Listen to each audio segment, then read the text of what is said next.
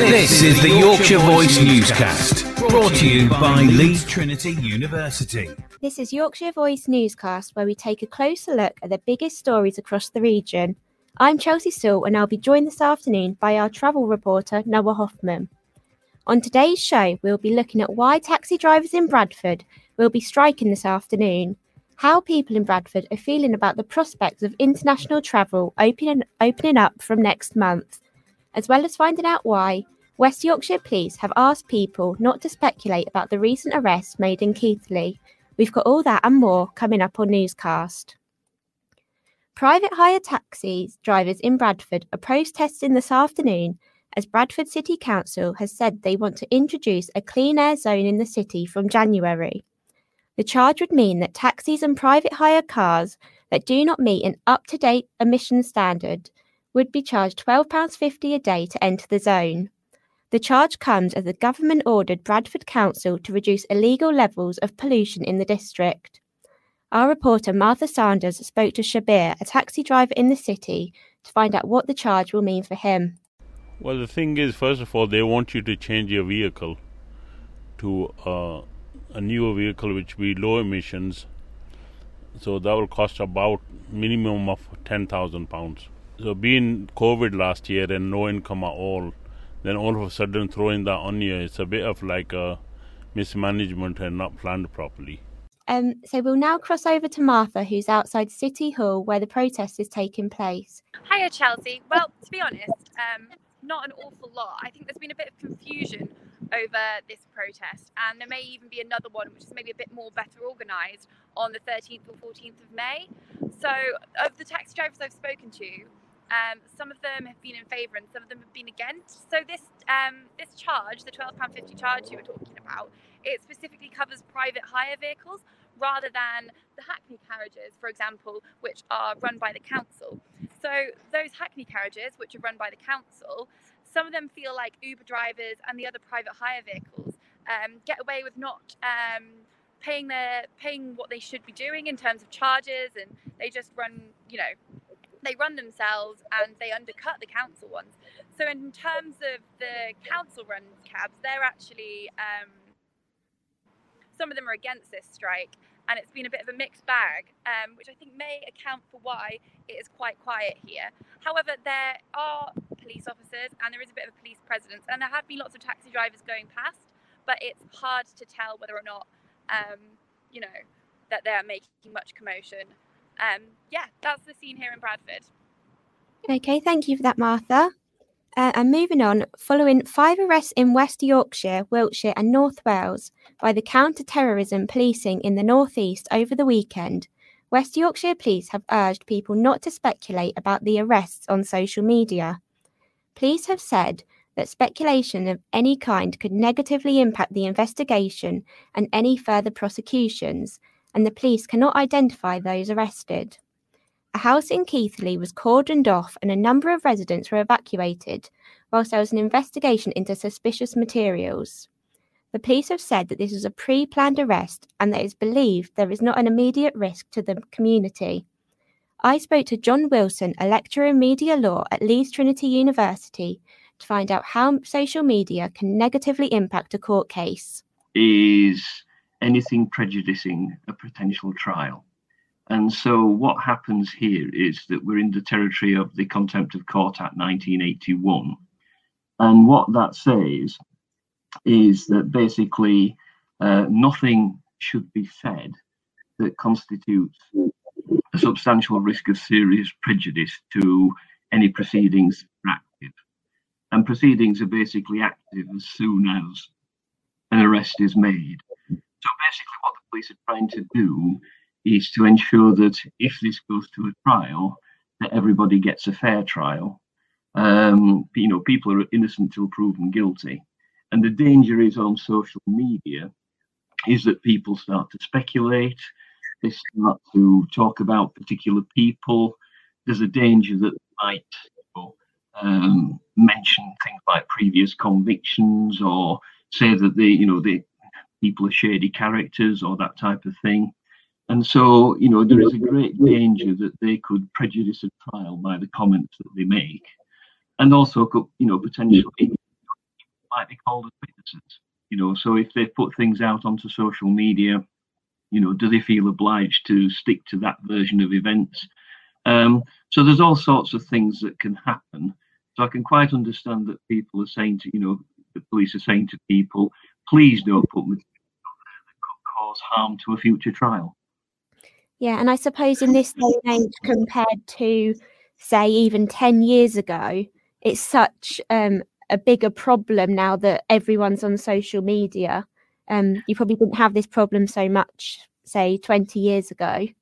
No, it is very much the social media age. I mean, most journalists know what the rules say. They have grounding in, about the Contempt of Court Act.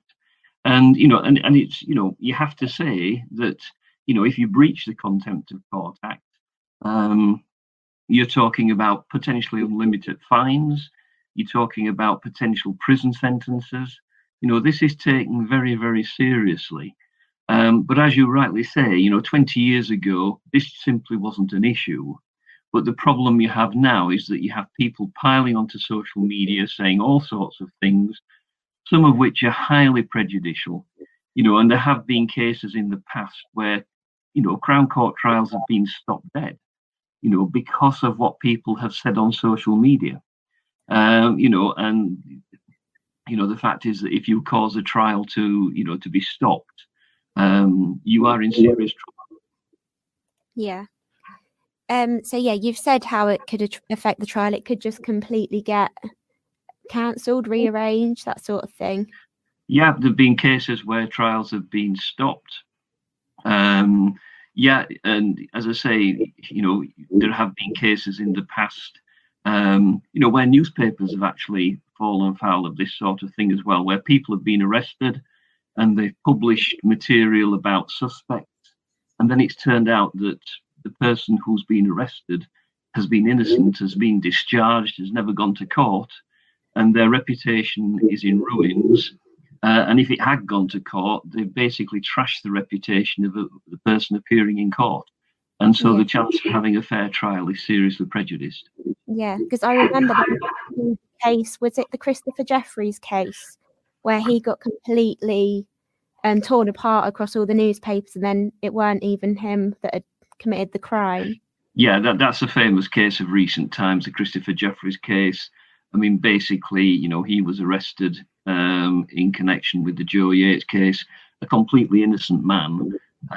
Unfortunately, both the Daily Mirror and the Sun had run, front page pieces about him, which were extremely damaging.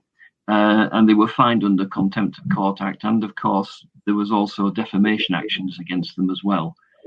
So, by publishing material like this, it was always the newspapers who ran that particular danger. Social media makes everybody a publisher, and people shouldn't underestimate the fact that, tweets and, posts on Facebook can be exceptionally damaging, and can, as I say, can interfere with legal proceedings. So, I'm not surprised that the people, the police want people to tread very carefully. Yeah. And there was also the recent Sarah Everard case. Could the defendant, the policeman, have argued that he didn't get a fair trial due to the social media attention he got? Well, I mean, basically, that's a case that's on, that's ongoing. So once people have been arrested and police have said that they are arrested, you are safe to report that particular fact. What you then have to avoid is sort of speculation surrounding, that particular person. So, in any particular case, if material is then circulated about a particular person, anything that suggests guilt, anything that says they're a bad character, anything that says they might have previous convictions, all of this is potentially highly dangerous. So, people do need to act responsibly and take great care with their social media postings. So yeah, that was a very interesting interview with John. But now on to travel. The PM's roadmap has suggested that holidays abroad could get the go-ahead from the 17th of May, but it's not as simple as just booking a ticket and getting on a plane. Noah, could you tell us what international travel might look like if it goes ahead in the next couple of weeks? Yeah, thanks for having me, Chelsea. It's going to look a lot different to what we're used to, you know. There's no more just heading to the airport, going through security, and then as Brits do, heading for a pint at 6 a.m. before they head off to MAGA. That's all, it's all going to change. There's going to be a few more steps before that, but they aren't particularly clear yet. What we do know is that should flights go ahead from May 17th, and that is a provisional should, we're set to hear more any minute now in the next few days, there's going to be a traffic light system. So destinations will be classed as either green, amber, or red. There's the three lists. And depending on where you're going and which list your destination falls under, that is going to dictate what your travel looks like. Okay, so will there be a limit on where people can travel to? Will it be completely open, or is there particular countries that are letting the Brits in? Yeah, so as I was saying, there's the three different colours in the traffic light, and the lists are going to be based on the following criteria.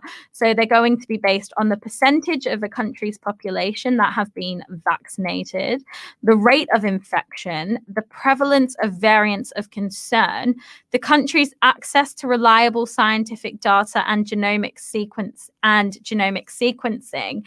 Now, the likes of Spain, Greece, Cyprus, and Turkey have all said they want to welcome back UK travellers this summer, but based on vaccination and case data, those four countries do look likely to land on the amber list. But looking strong and positive for the green list, we do have Malta, Portugal, Israel, and the USA due to their high vaccination figures.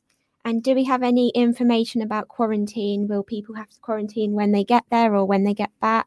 So as things stand, travellers to green countries will not need to isolate on their return, but they will need to take a COVID test. Meanwhile, arrivals from amber countries will need to quarantine, and red list countries will have the strictest rules, with only UK or Irish nationals being allowed to return, and they must stay in a government quarantine hotel. So it really is all about where your destination falls on the list. But as I did mention earlier, there are so many details yet to be confirmed. And as travel correspondent, my eyes are peeled. Okay, thank you for that, Noah. Surprisingly, it seems that residents in Bradford aren't too keen on the idea of going abroad just yet. Our reporter Martha Saunders was walking the streets of Bradford and found out from some today. No, too much upset. Now I'm by myself. So we'd rather stay over this side until everything's definitely gone. Probably not this year, no. Probably for the same reasons as her, to be honest. COVID is still not 100% out of the park yet. Well, I hope so, because me and the wife go to Tunisia 5 or 6 times a year, but at the moment there's a block on there, so we either go Tunisia or Morocco.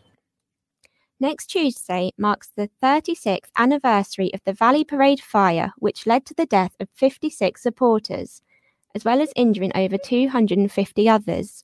The legacy of the fire can be seen through the community and club efforts to support the Bradford Burns unit, which was established in the aftermath of the fire.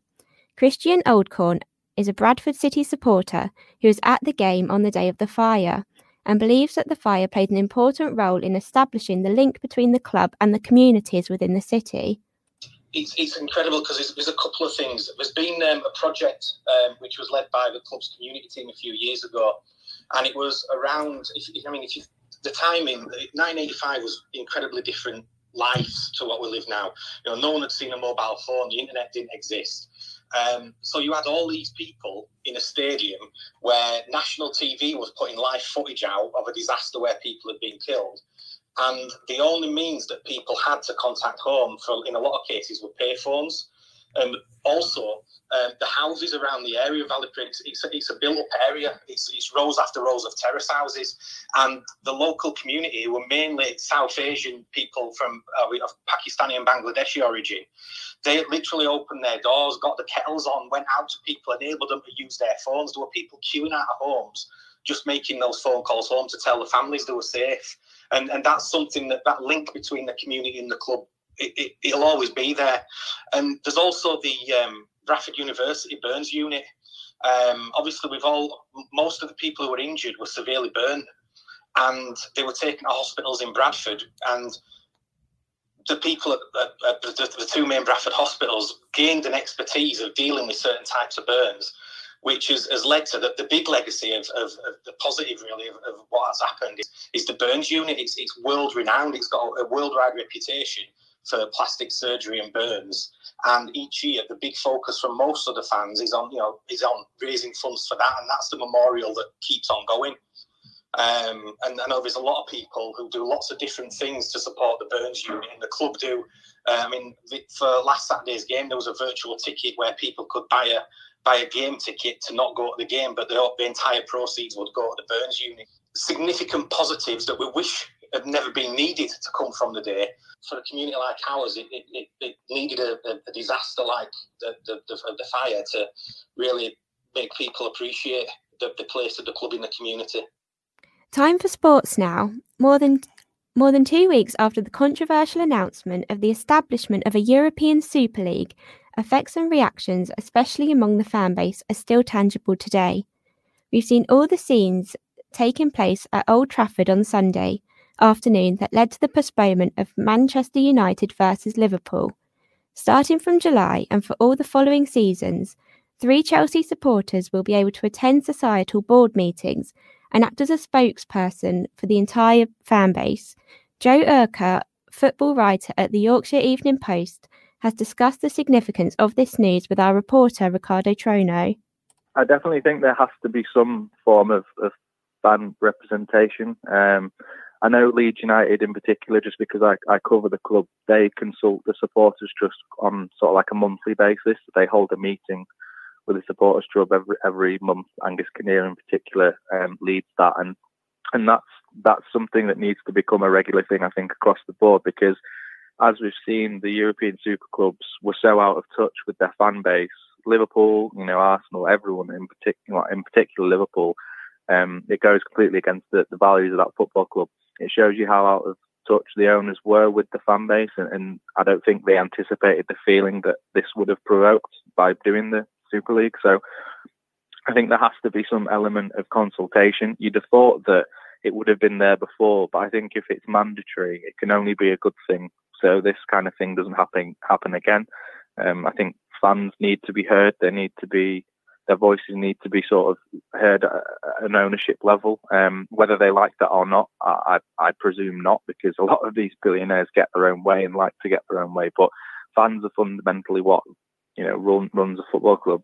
Directors, owners, they all sign checks, etc., etc. That Bill Shankly famous quote. But fans, players, manager, they are the team, and fans in particular are there throughout their whole life. It's not often, you see people flip-flopping between clubs. So they are the lifeblood of the teams. They are the lifeblood of the club. They're the ones that are paying their money to support their team. As Marcelo Bielsa says, all they ask for in return is emotion and feeling from the game. They pay £50 or whatever it is these days to go watch a Premier League game, and all they get in return is a feeling after a win or a defeat. So, yeah, fans need to be heard. They need to be consulted, and hopefully, Chelsea starting that step can lead to more clubs in the Premier League and across Europe doing so, because fans have to be heard. They can't be left in the dark, and this is what we've seen from the fallout of the Super League, is that fans are very angry about it because their feelings weren't heard, and their most important thing in football. The Premier League has confirmed that the final 2 rounds of fixtures this season will take place in front of a limited number of home fans only. Games have been rescheduled to allow each club to host 1 match with supporters before the end of the campaign. Crowds will be allowed to return to stadiums as part of the government's easing of coronavirus restrictions on May the 17th. And now for the weather. We should be seeing showers dying away into the evening, but we're set for a chilly night with temperatures that could go as low as -4 degrees Celsius. And that's all from Newscast for today. We'll see you again at 1 p.m. tomorrow with the latest across Yorkshire.